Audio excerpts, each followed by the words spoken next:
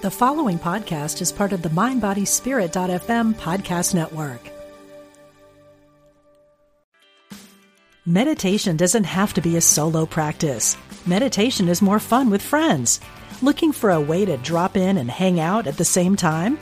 Join us online at Omega Institute for a meditation party with self-proclaimed meditation nerds Dan Harris, host of the 10% Happier podcast, Sebene Selassie, and Jeff Warren. This 3-day retreat will stream live from Omega's Hudson Valley campus May 17th to 19th. Don't miss the party. Reserve your spot at eomega.org/party today. What does motion sound like? With Kizik hands-free shoes, it sounds a little something like this. Experience the magic of motion.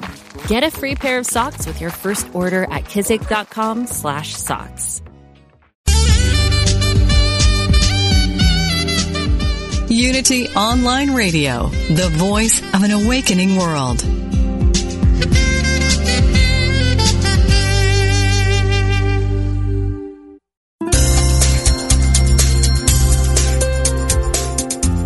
Thank you for tuning in for this Unity Partner Program. Unity Online Radio partners with spiritual leaders from organizations whose mission and messages complement Unity's. We are pleased to bring you this program on Unity Online Radio, the voice of an awakening world.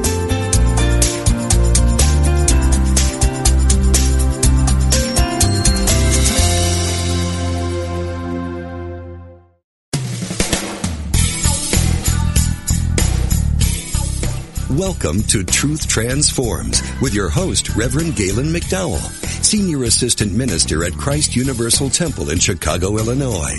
This is the program for spiritually enlightening discussion, interviews, and the practical application of new thought principles to transform your life. Now, here's your host, Reverend Galen McDowell.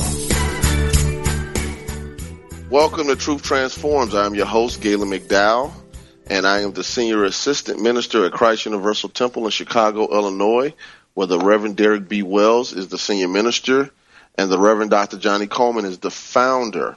We're in the midst of an ongoing series called Agents of Transformation, and during this series, I have been interviewing people who are making great, positive, and just making a difference in the world, doing transformational work, being an empowering agent in their community, bringing enlightenment to human consciousness. And today, we're not half-stepping. Today, we have as our guest a friend that I met several years ago somewhere. I'm trying to remember actually where I met him at now. I was playing that in my head because we – well, so let me introduce you, and then he can tell you where we actually met, because I'm trying to remember now. It's been so many years. The Senior Minister of Detroit Unity Temple, the Reverend Gregory Geis. How you doing there, Reverend Geis? I'm very positive, and thank you for inviting me to be a part of your radio program. I will tell you, we met at the INTA conference. Oh, okay.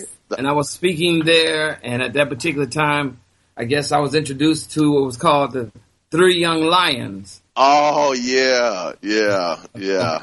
That's when Reverend Wells and Reverend Roderick Norton and I used to speak together as a group. You know, we were a younger group at that time, so that was one of the ways we got on. It was like, well, we'll take all three of them, and now, you know, we're all doing our own work independent of the group, sort of like. I consider that our original super group, you know, sort of like New Edition, and then we broke off into our own careers. But you never break the spirit of Johnny Coleman that flows in each of you. And I was there when I also with Dr. Joseph Hill out of Chicago as well. Yes, another part of the Johnny Coleman branch. Absolutely. Who does great work and, you know, is a mentor to me as well. You know, powerful man, the King's Kid. He's been on the show as well. So before we get started, Reverend Geis, could you let my listeners know a little bit of your background so they'll know who they're listening to and why they're listening to you? Well, I'm the Senior Minister at Detroit Unity Temple. I've been in the I guess, a Unity minister since 2000, as you might say. But I came through what was called the Urban Ministerial School that was also founded and directed by Reverend Ruth Mosley at the time. And, Reverend Ruth Mosley and Johnny Coleman, they shared a sisterhood together, coming through Unity together, and actually serving as associate president of Association of Unity Churches for years. Reverend Ruth Mosley, if you don't know it, she was very much involved in trying to make sure that she could create agents of change in Detroit by creating this program, the Urban Ministerial School, that would ensure African Americans would have a way to be a part of the Unity movement and come back and become agents of transformation here in the city of Detroit and around the world. And it was a very positive effort. And from her birthing of that program over 30 years ago, many of us have went on to be very much involved. Currently, I guess I always have been a community activist and a spiritual community activist that felt that spiritual social justice was a part of it.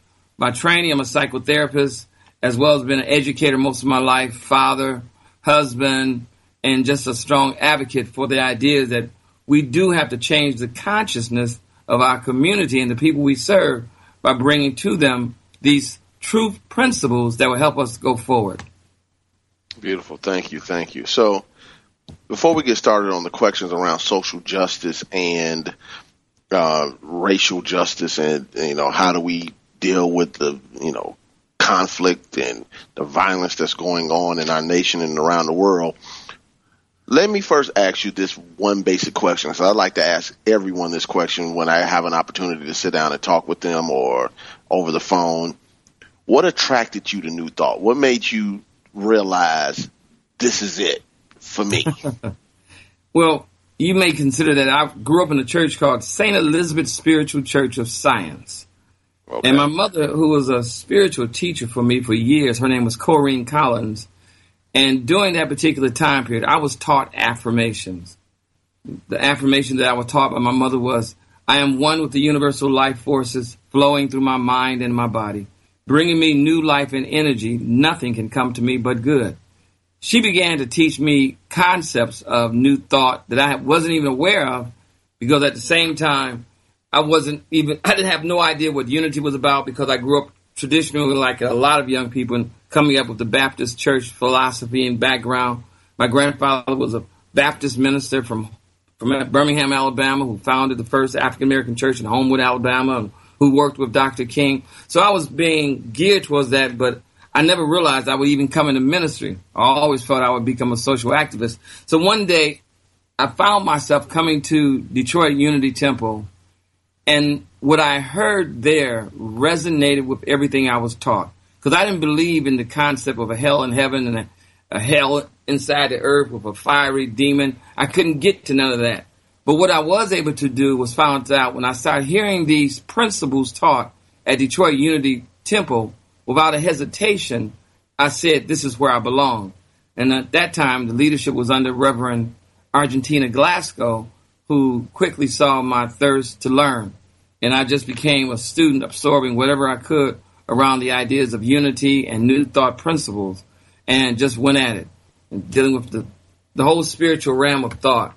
And then I ran across the Metaphysical Bible Dictionary. Whoa, Lord have mercy.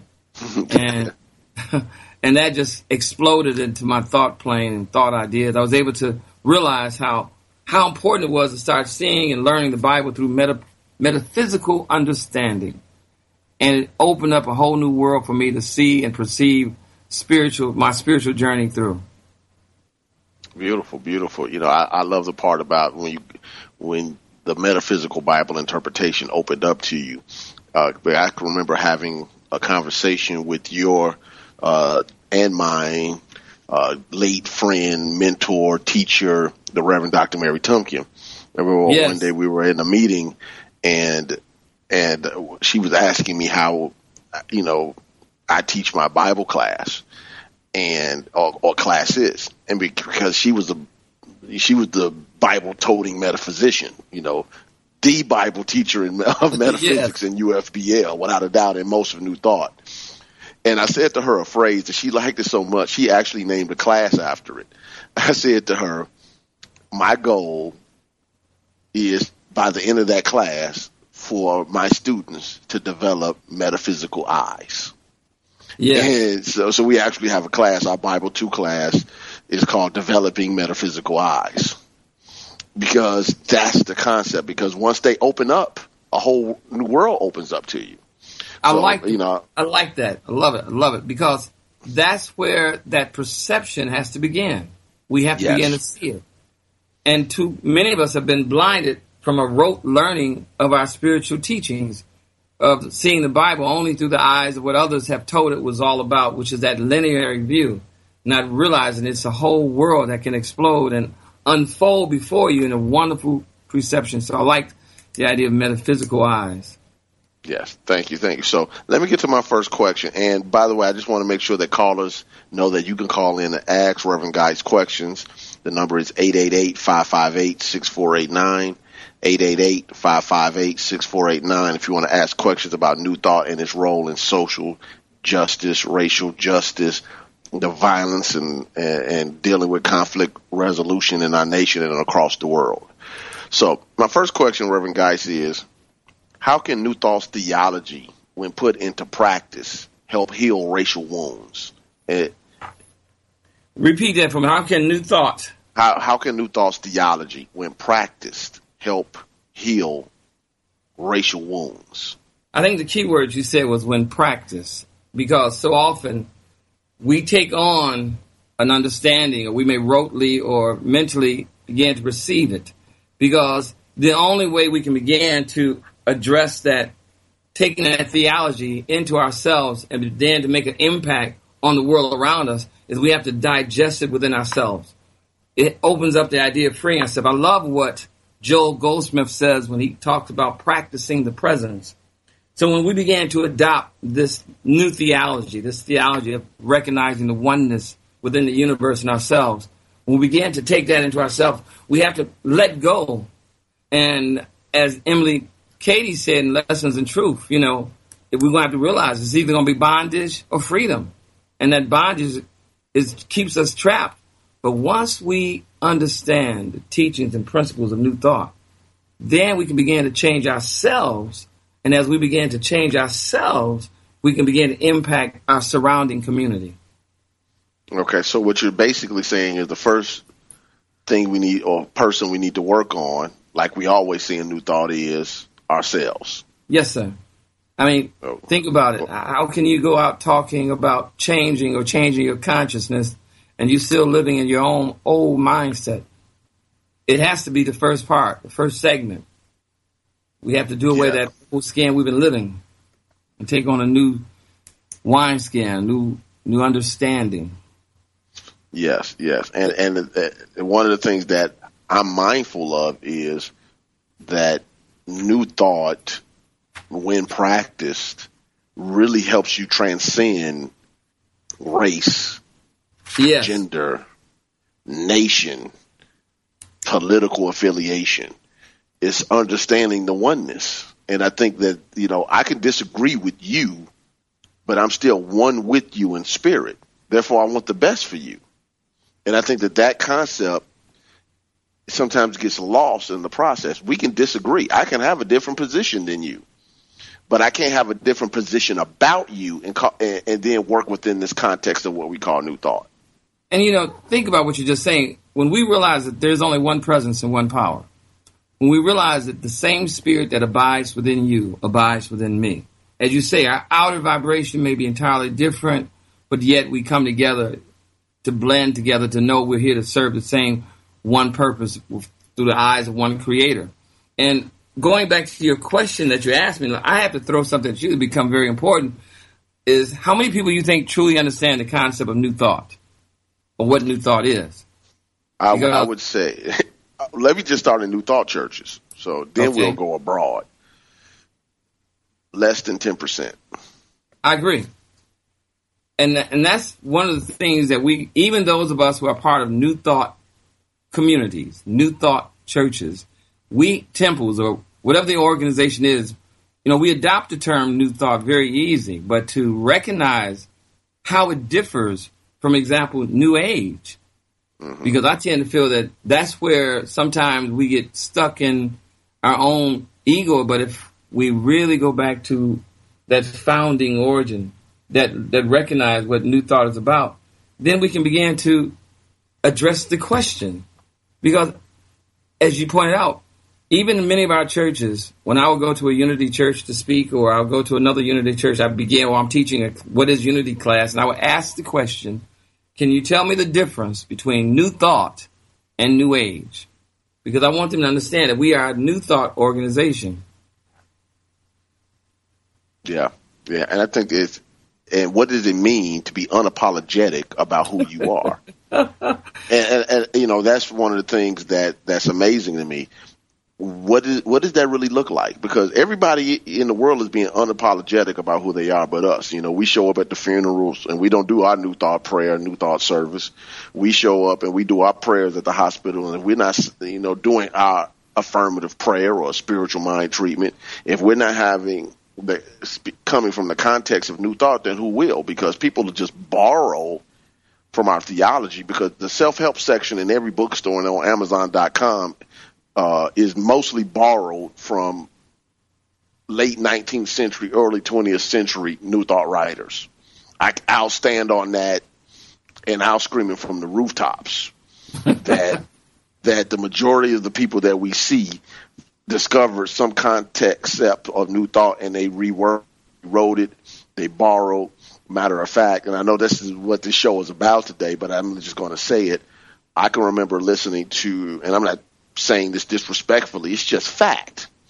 A minister, fundamentalist preacher, Dr. Leroy Thompson, who's known for The Money Cometh.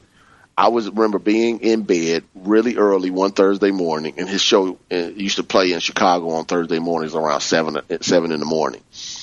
And I turned it on, flipping through the channels, and said, let me see what he's talking about, because I like to just see what other churches are doing. And I'm listening to something, and when you hear your stuff. Oh yeah, without a doubt. He was saying words, not just what I'm saying, this is my stuff, not my stuff meaning, but this sounds New Thought-ish. Right. That dawned on me that he was reading something as if he was preaching it. He was preaching a book without changing the words. So I ran downstairs. I got my book. It was Prosperity by Charles Fillmore. And he was teaching or preaching the first chapter of Charles Fillmore's book, Prosperity, but teaching it as revelation. And not giving credit. Right. He never said it was Fillmore, because obviously he doesn't want to lose his church like what happens to people when you start talking stuff other than what the leaders say you can talk about. So he never said he taught it as revelation. He taught it as faith teaching. And he was talking about how faith substance works. And then he started quoting Fillmore. And he preached probably 5 pages of that book. And I'm sitting there reading it, knowing what he's about to say next, because it's in my hand.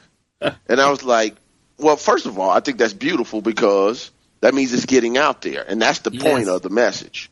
It's not for us to keep under a bushel basket. It's to let the light shine. And Fillmore didn't care. He gave it away. Reverend Coleman was the same way. The point that I'm making out of it is everybody is using our stuff, but we're not standing up for our stuff. And we need to be mindful, because I really believe that we have a theology that can help heal the world. When you start talking about the oneness of God, when you start talking about the oneness with all humanity, we start talking about oneness with all life. What does oneness with all life look like when it comes to taking care of Earth?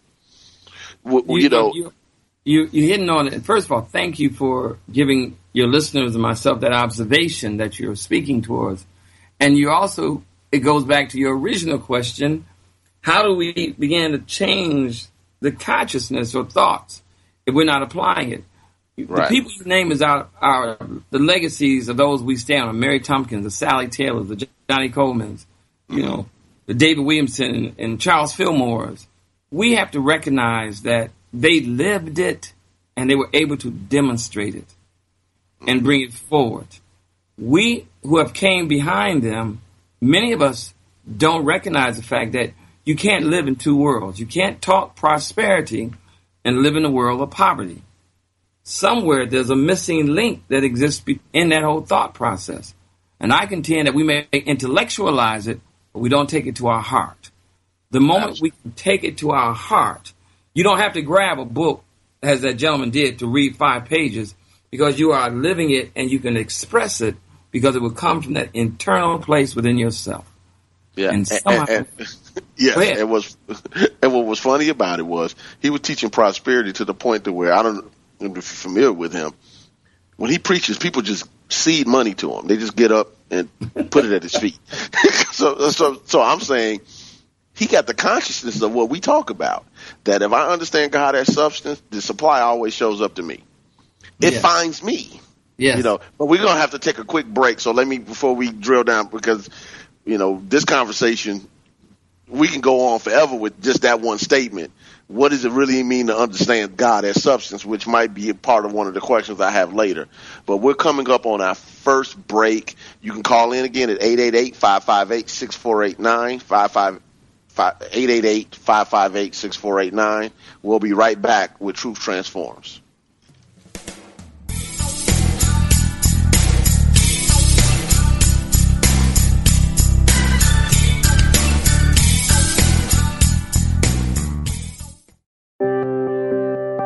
Wouldn't you like to share the programs that inspire you most with audiences around the world? That's easier than ever with mobile giving. Just text Unity Radio to 72727 and help us continue offering spiritual programs that change lives.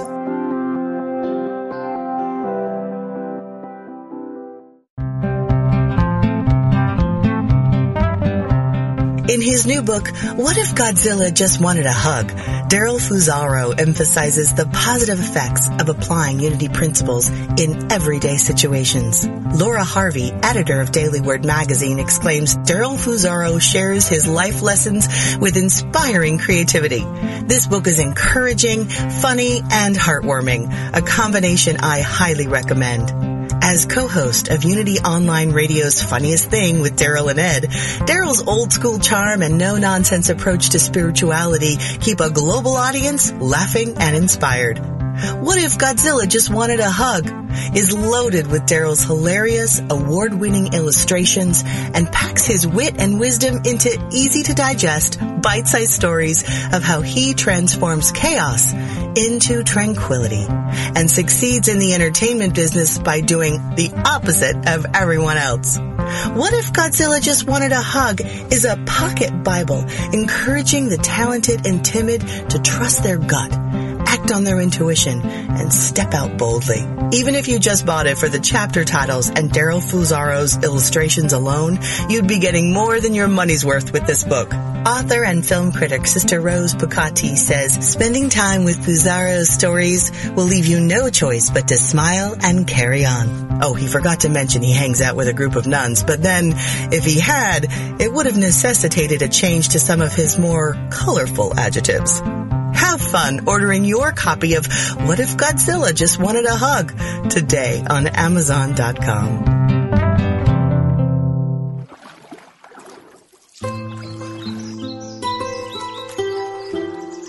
At the base of all life is the infinite wellspring of Source, and each of us has a unique way of expressing that Source as an individualized soul. Do you enjoy the company of inspiring people who are living on purpose? Do you want to live joyfully attuned to your own unique soul expression? Host Reverend Kristen Powell welcomes you to join the gathering of souls who live this way. You'll meet artists, naturalists, and other soulful expressions that will inspire you to call forth the most alive, passionate version of yourself. Get into the natural stream of your own soul by tuning into Soulstream live every Wednesday at noon Central Time on Unity Online Radio, the voice of an awakening world. The river she is flowing, flowing and flowing. The river she is flowing down to the sea.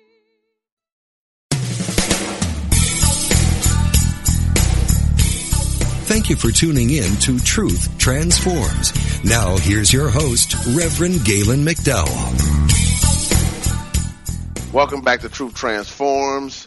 We're in the midst again of a series titled Agents of Transformation. I have the senior minister of Detroit Unity Temple, the Reverend Gregory Geis, as my guest today, and we're talking about New Thought and how New Thought can help the conversation around racial and social justice and various other topics as they come up.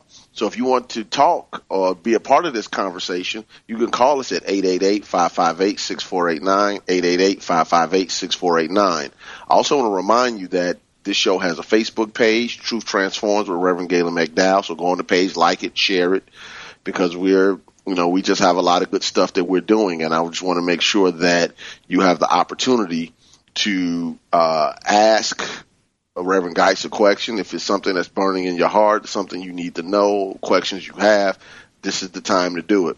I also want to remind you that Unity Online Radio is a ministry, and as you have freely received, freely give. So you can help support this online ministry that is going everywhere. I mean, somebody reached out to me from Australia not long ago. We have people reaching out from Mexico, from the Caribbean, from all parts of the United States and Canada.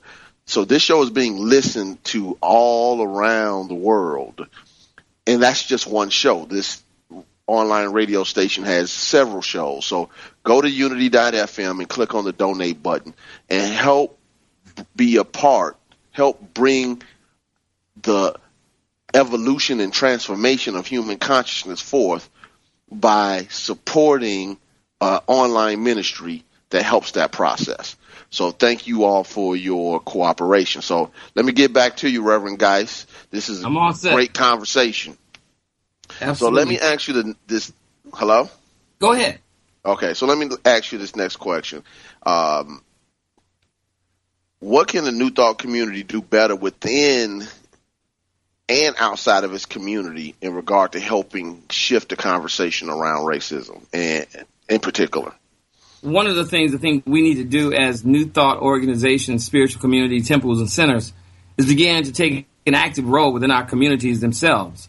We need to become a vanguard of our truth principles, reaching out to our youth, and at the same time, not afraid of spiritual social justice and speaking it when our communities are out of alignment, being able to see that truth. For example, when we hear negativity coming back into our community where we want to make sure we don't take on that role of a victim, too many times in our community, we take on that verbiage of a victim as if something's being done to us, not realize we're acting from outside in instead of going from inside out.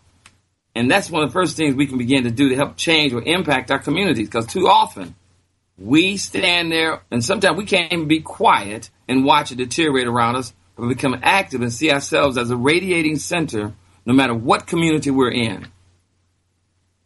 Thank you. So let me get to social issues. And one of the things that's going on, obviously, we're in the midst of a presidential election, and a lot of economic issues are coming up right now. People are talking about jobs. They're talking about, Wall Street. They're talking about businesses. They're talking about many things that go around what we call financial situations and experiences. The hardcore, how much money do I have? How much money do I have saved? How much money do I have invested? And I just want to get your position from the standpoint of a New Thought metaphysician, a New Thought leader. What do you do to remind your people that God is the source in the midst of all of this conversation that's always shifting? One of the things, and first of all, thank you. We're actually going to a series of classes called Prosperity Plus 2 by Mary Morrissey. We began to have a series of prosperity classes utilizing the book you spoke about earlier, Charles Fillmore on Prosperity, as well as Catherine Ponder's book, The Secret to Unlimited Success, Unlimited Potential. Prosperity. Secret of Unlimited Prosperity. Yes. Yeah. Secret of Unlimited Prosperity. We began to lay the foundations, but we also had to let people realize from within our spiritual community, we have all we will ever need right now. We began to realize and identify the greatness that exists within our spiritual community. We stopped pointing out to the businessmen and the people who are just utilizing those resources naturally. But we also have to start saying, stop seeing lack in your community, within yourself. Stop realizing that inside of you is one of the greatest fantastic vibrational energies that you can ever exist. And reinforcing the idea that God is our source. We had people give testimonies every week talking about how God is just manifesting greatness in their life, or how when they start looking to see the good around them, it began to expand, but they started seeing. And the more they saw, the more returned to them.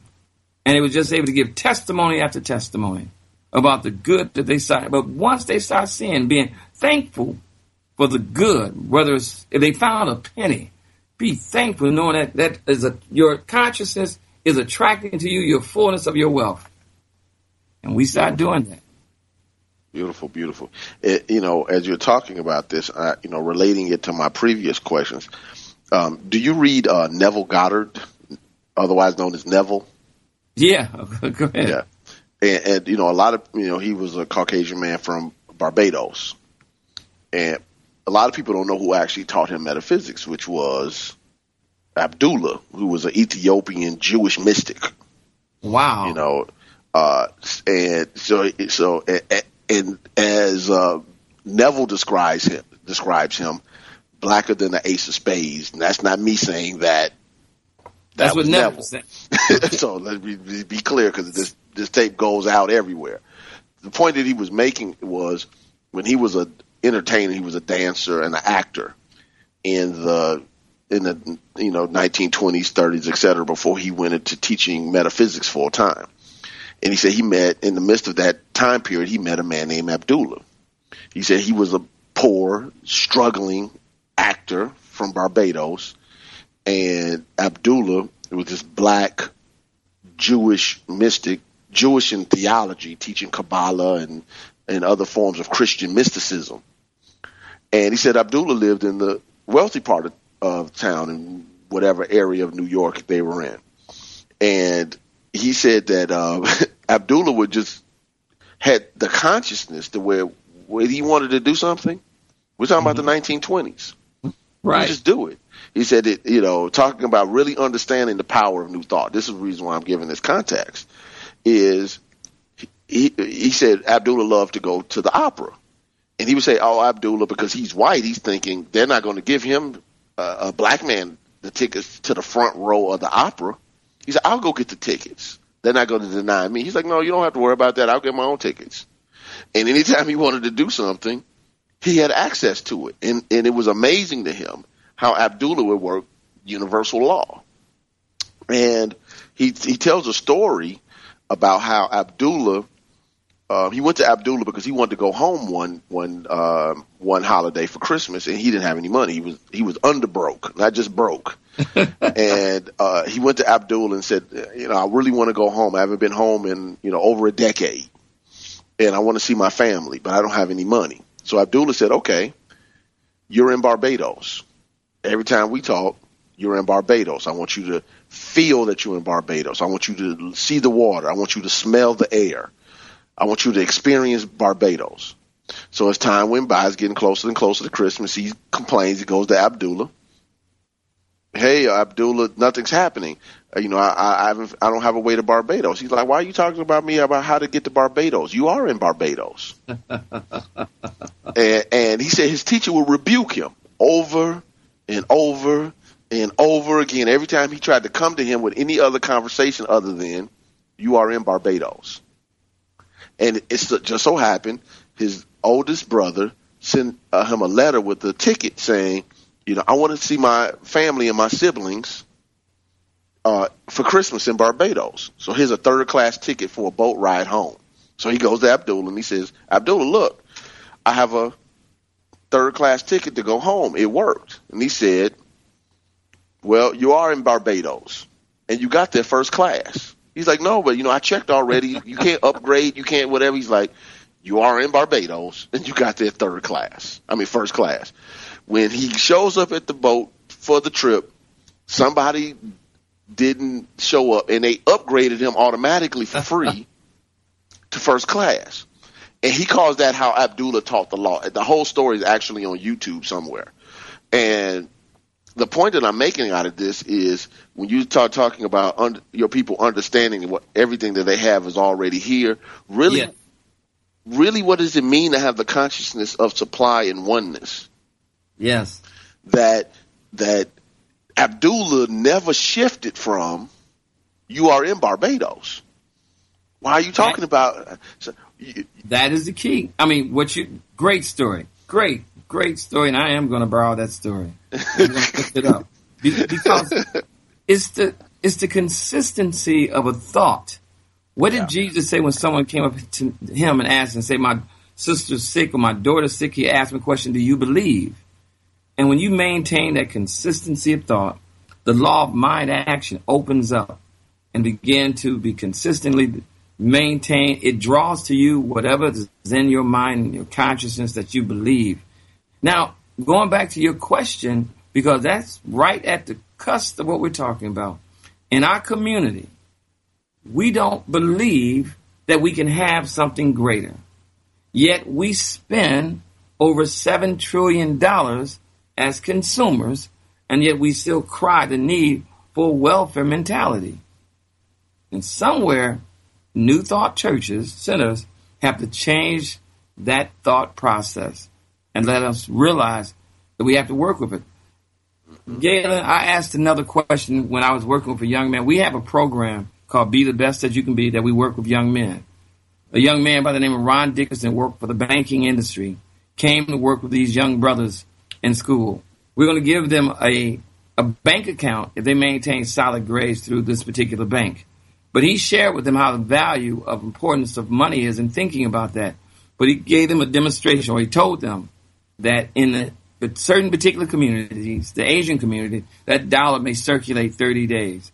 He stated to them that within the white community, it may circulate 28 days, rather 17 days. In the Jewish community, it circulate 28 days.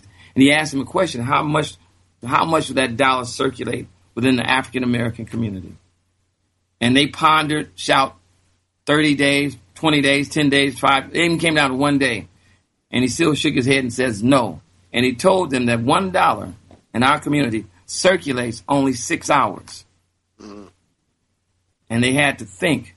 And he told them it's about the way we think in the terms of our relationship with money. Mm-hmm. And our belief systems and our consciousness around it.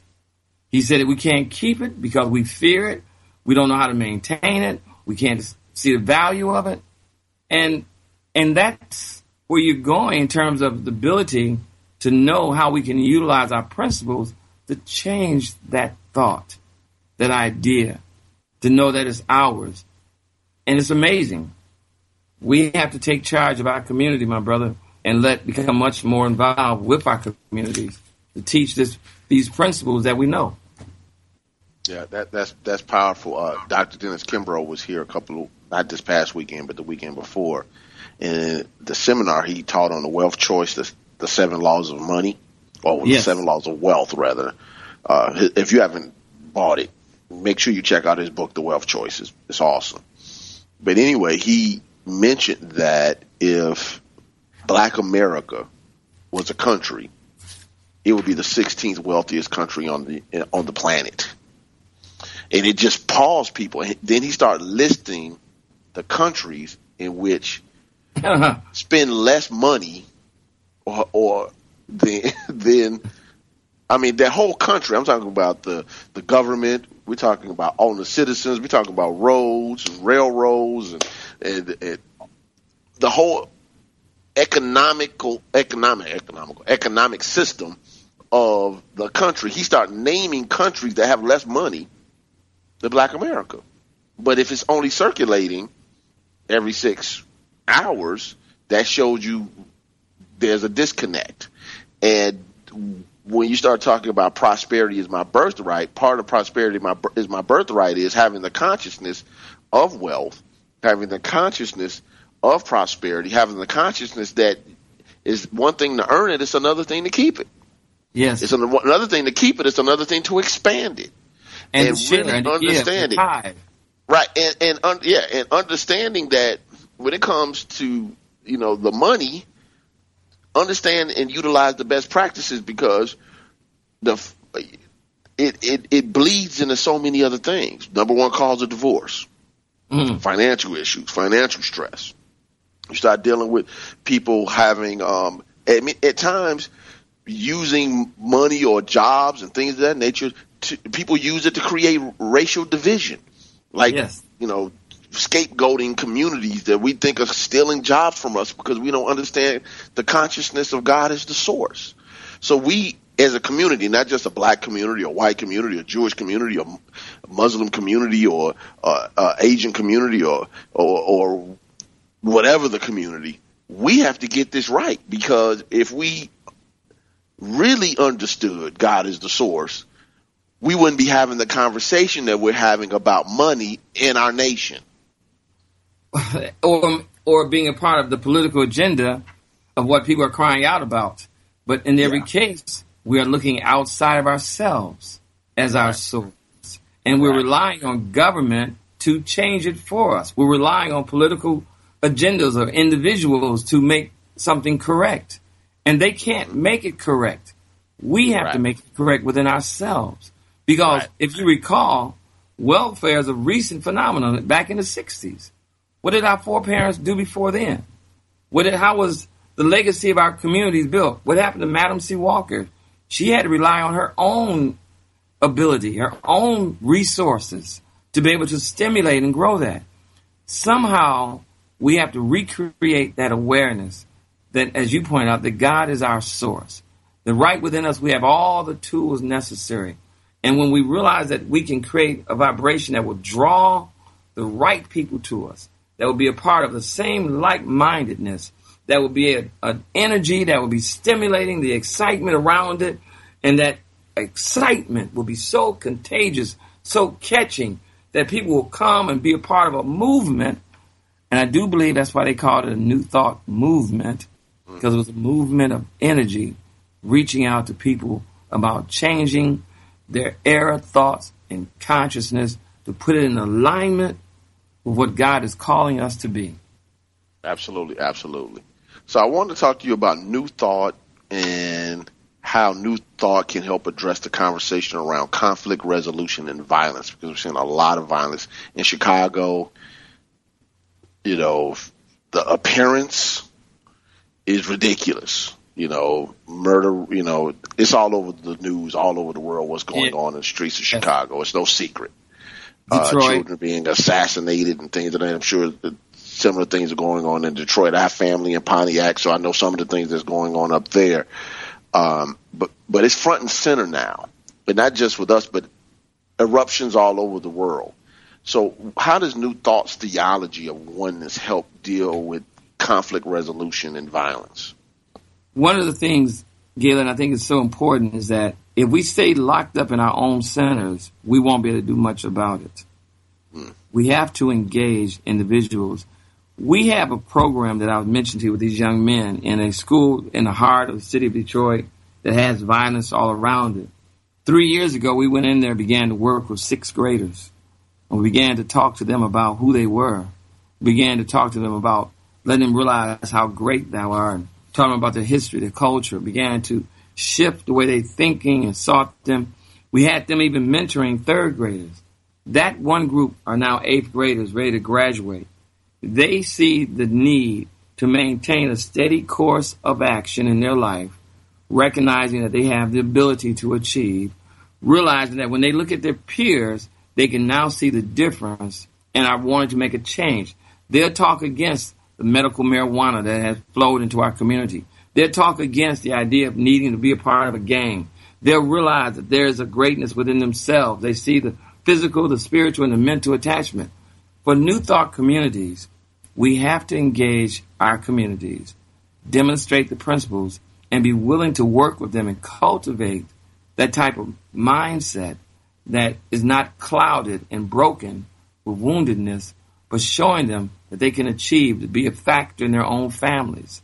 These young men are setting out, but also within our communities, we need to join organizations, not be afraid to be a part of a ministerial alliance, and as you say, unapologetically expressing the values of our tenets and principles. We can't sit back. What did Jesus say? Holding your light under a bushel? We have to get involved and be active in our communities. Beautiful, beautiful. So because I have a few more questions. I want to make sure I get my questions out. New Thought and mental health. Because I think a lot of the reasons why we're seeing the eruption of violence in the community across the board, white, black, Asian, Muslim cultures, Hispanic, et cetera, is because people are dealing with mental health. I'm not saying that a person needs to be, and sometimes they might need, prescription medicine for some type of chemical imbalance, but I'm talking about depression, anxiety, fear, frustration, holding on to anger, and things of that nature. So how do you think the New Thought community can help support the process of mental health? Well, it's a good question for me. I'm a psychotherapist before I even became a minister. And one of the things we were dealing with was addressing the mental health issues, and began to realize that one of the things I worked with when I work with clients is take those principles into my therapeutic sessions and began to share with those individuals those ideas of oneness, recognizing the out of alignment that they're thinking in terms of that thought process. And as we began to say, instead of labeling, we were operating from a strength-based process. But we have to, as a New Thought community, realize that those who have mental health issues come into the churches because they no longer have resources that they can go to for mental health. And our churches have to now realize that we have to have that type of engagement with them, whether we want to or not, that opens up the doors for conversation with them and see them. When someone walks through the door and they want to have a handout, Reverend G, can you give me some money so I can get to the hospital, whatever story they're going to give me. And I have to begin to say, do you know who you are? Do you know the qualities, the gift within yourself? Give you one example. I told a brother who came in, you may say, looking like he just left an alley. I gave him direction where to go get cleaned up, gave him resources. I said, when you show back up to me and you've done those things, we're going to take you to the next step that you can get your life in order. Because we began to talk about you are greater than what you're showing. He did everything required. That young man went out, changed clothes. We had a place for him to go shower. He got involved. And the next thing you know, he's now attending the church, trying to get involved, but we was able to help him get a job. But what he needed was someone to believe in him, to speak to that inner core of who he is, and not seeing the appearance as who he is, but recognizing there's a God within him that is still magnificent and beautiful. Beautiful, beautiful. You know, it reminds me of a story Emmett Fox wrote in one of his books, and I don't remember which book it is. To paraphrase him, he basically talked about how if everybody goes out and cleans in front of his house, the whole block is, or the whole neighborhood is clean. Yes. You know, so what am I responsible for? Before I start getting into other people's business, let me clean my own mental house. In the midst of the story, he talks about in that book how a man came to him who owned a small store, you know, one of those small family stores and one of those big box type stores like a Walmart, you know, which didn't exist back then, opened up down the block, and he was fearful that his store would be absorbed like some of the other stores were being absorbed, because you can go to one place to get all of that you need instead of going to all these smaller stores, and obviously because they're buying in bulk, so sometimes get better prices.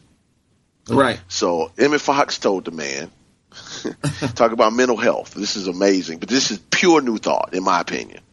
He said, what do you do every morning before you open the store? He said, well, normally I go out before I open the store, and I make sure that the store is pristine on the outside. I go out, I pick up any garbage, I sweep, and make sure that when people come into the store, it looks clean.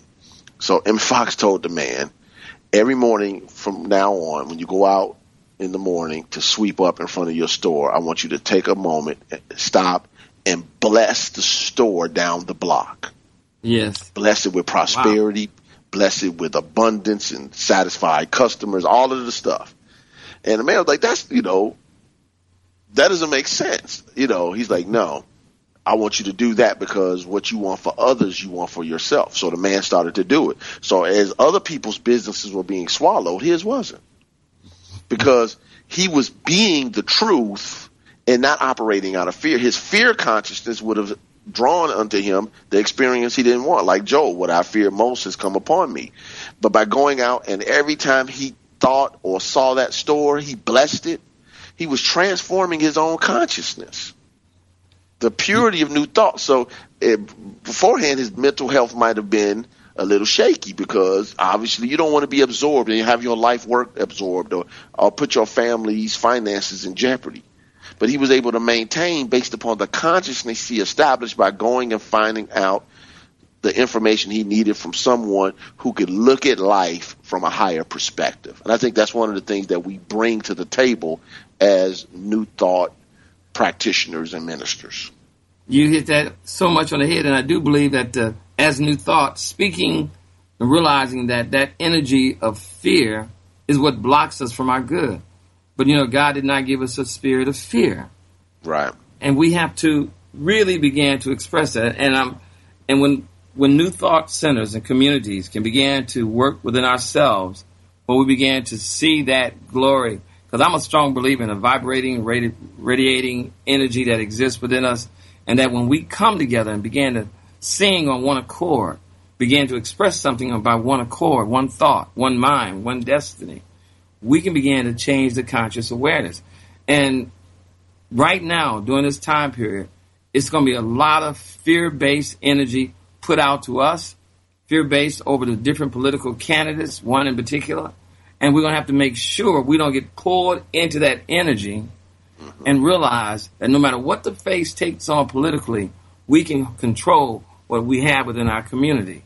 Because all they would do is tell us about they're going to come and rescue us, but that's only temporal until we're ready to rescue ourselves and to switch that fear energy to a love energy, a loving vibration for ourselves and our community and our world. Yeah, definitely. You create your own hope, Christ in you, your hope of glory. Christ in you. Before. Yeah, and I think that's one of the things. And we're not saying, and I just want to get across this because, a lot of people listen to this podcast, via iTunes and Stitcher, not just on the website live or the replay or when they put it on the website. Let me be perfectly clear from my position. I can't speak for Reverend Geis. I believe that whatever a person is entitled to as a citizen in this nation or whatever the nation you live in as a citizen should be colorblind and in the midst of and equal. And whatever the processes need to be to balance the sheet, that in other words, if it's a situation, a circumstance that because of certain policies imbalance things, and if that needs to happen to fix it, then they need to do it. Like what's going on in Flint, Michigan. People are being charged water bills that are attached to the property or ownership of their homes, yet they can't drink the water, they can't bathe in the water, they can't use the water. That is something that's out of balance as a citizen in the United States of America. So to me, that issue needs to be addressed. So funds, federal funds, state funds, county funds, city funds, or whatever funds needs to go to balance that as a citizen of the United States. You shouldn't have to be a mystic to get basic justice. No. Okay. So I just want to make sure that I do get that across. Sometimes, in our realm of metaphysics, we get so highly spiritual that we tend to forget. A person shouldn't have to be a mystic to be treated right because of their skin color or their gender or their sexual orientation and all of these type of things. It's ridiculous.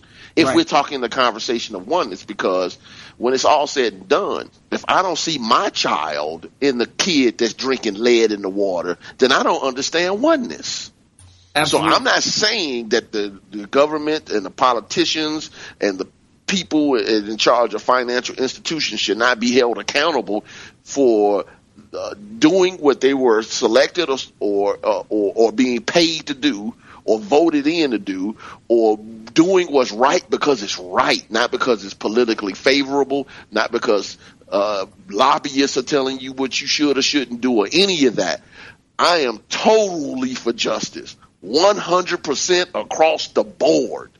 That being said, I also recognize that God is the source, and we have to figure out a way to where we hold people accountable for what they're supposed to do, and we make sure that the playing field is level, and at the same time make sure that people understand that the power is within them. That's on us to do as leaders. Right. And I think that conversation has to be had, because if we don't have it, then it's somewhat imbalanced. We want to talk oneness, but we can't have because the kid is African American walking down the streets of Chicago, gets shot 16 times, 15 times on the ground. That doesn't make sense. So I just wanted to make sure that I just put that out there, because I know we don't have we got like a minute left, Reverend Guy, so I didn't mean to go off on a tangent, but I just want to make sure that people don't misinterpret what has been said, because we're telling people God is the source. Does not mean that we don't stand for justice and fairness across the board. Well, my brother, first of all, I think what you said was correct. I also know that we have to realize that no matter what color we are, who we are, what, as you say, orientation, there's only one presence and one power. Absolutely. Our job in this living, vibrational, outpouring energy is to connect with people, no matter what that appearance may be, because we have to make the world better. Our role is to create a greater world, a greater earth for everybody involved, utilizing the principle that God has given us. One of our purposes to be here is to make this planet greater for the next generation coming behind us, to sow the seeds of God's truth in all aspects, regardless we call it Allah, Jehovah, Ogun, or simply the Most High. And we have to see that flowing inside of us. So I welcome the fact that you spoke those words, my brother. Well, thank you. Well, we've run out of time, so I want to say thank you, Reverend Guys, for coming on. I'm sure we're going to do some good work down the line, whether on this show or in person or somewhere together, because the work needs to be done. So thank you for being an agent of transformation. And, if you need me, I'm one phone call away. You got it, my brother. So with that, we got to wrap it up so the next host can come in with their show. So God bless you all. God bless you, listeners, and we'll be with you next week with Truth Transforms. My guest will be the biblical scholar, Dr. Will Coleman. God bless you. God bless you. Thank you for tuning in to Truth Transforms with Reverend Galen McDowell. Join us every Wednesday at 10 a.m. for live discussions about how to live a spiritually transformed, prosperous, healthy, and joyful life. Truth Transforms, only on Unity Online Radio. This program is brought to you in part by Christ Universal Temple in Chicago, Illinois. Online at www.cutemple.org and on Facebook and Twitter under CU Temple.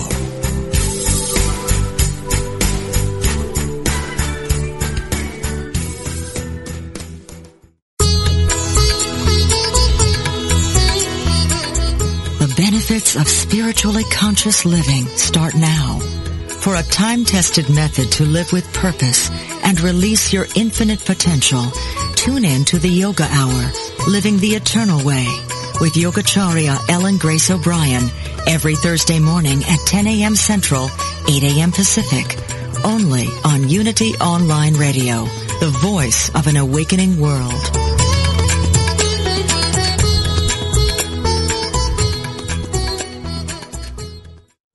Sometimes life can seem like a jigsaw puzzle. Even if we think we have a clear picture of what we want, we may become overwhelmed in our efforts to fit all the pieces together. Although each of our lives may look different on the outside, what we are all striving to create is the same: peace of mind. We mistakenly think that peace will be ours once we have fit all the pieces of our lives into place. But peace isn't dependent on outer circumstances, and it's not something that must be finished. It's a work in progress within each of us. If I want to picture peace clearly, I look within myself. The peace I've been missing is there. Peace can begin with me. To find a Unity Church near you, please visit our website at www.unity.org.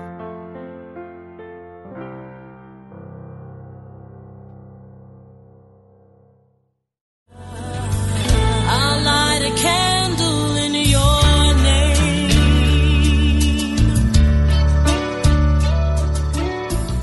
Just like life, grief is a journey, not a destination. Whether it is loss of life, relationship, security, or simply the process of change, have you given yourself permission to begin your journey of grief? Have you yielded to the gift of grace? Join Reverend Chaz Wesley every Thursday at 5 p.m. Central on a virtual navigation from grief to grace and explore new horizons of empowerment, significance, and support.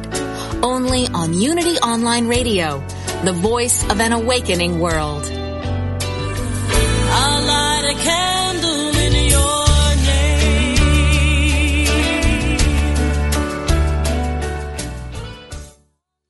Since 1977, Omega Institute in New York's beautiful Hudson Valley has hosted some of the best spiritual teachers and social visionaries sharing their messages of hope, healing, and transformation.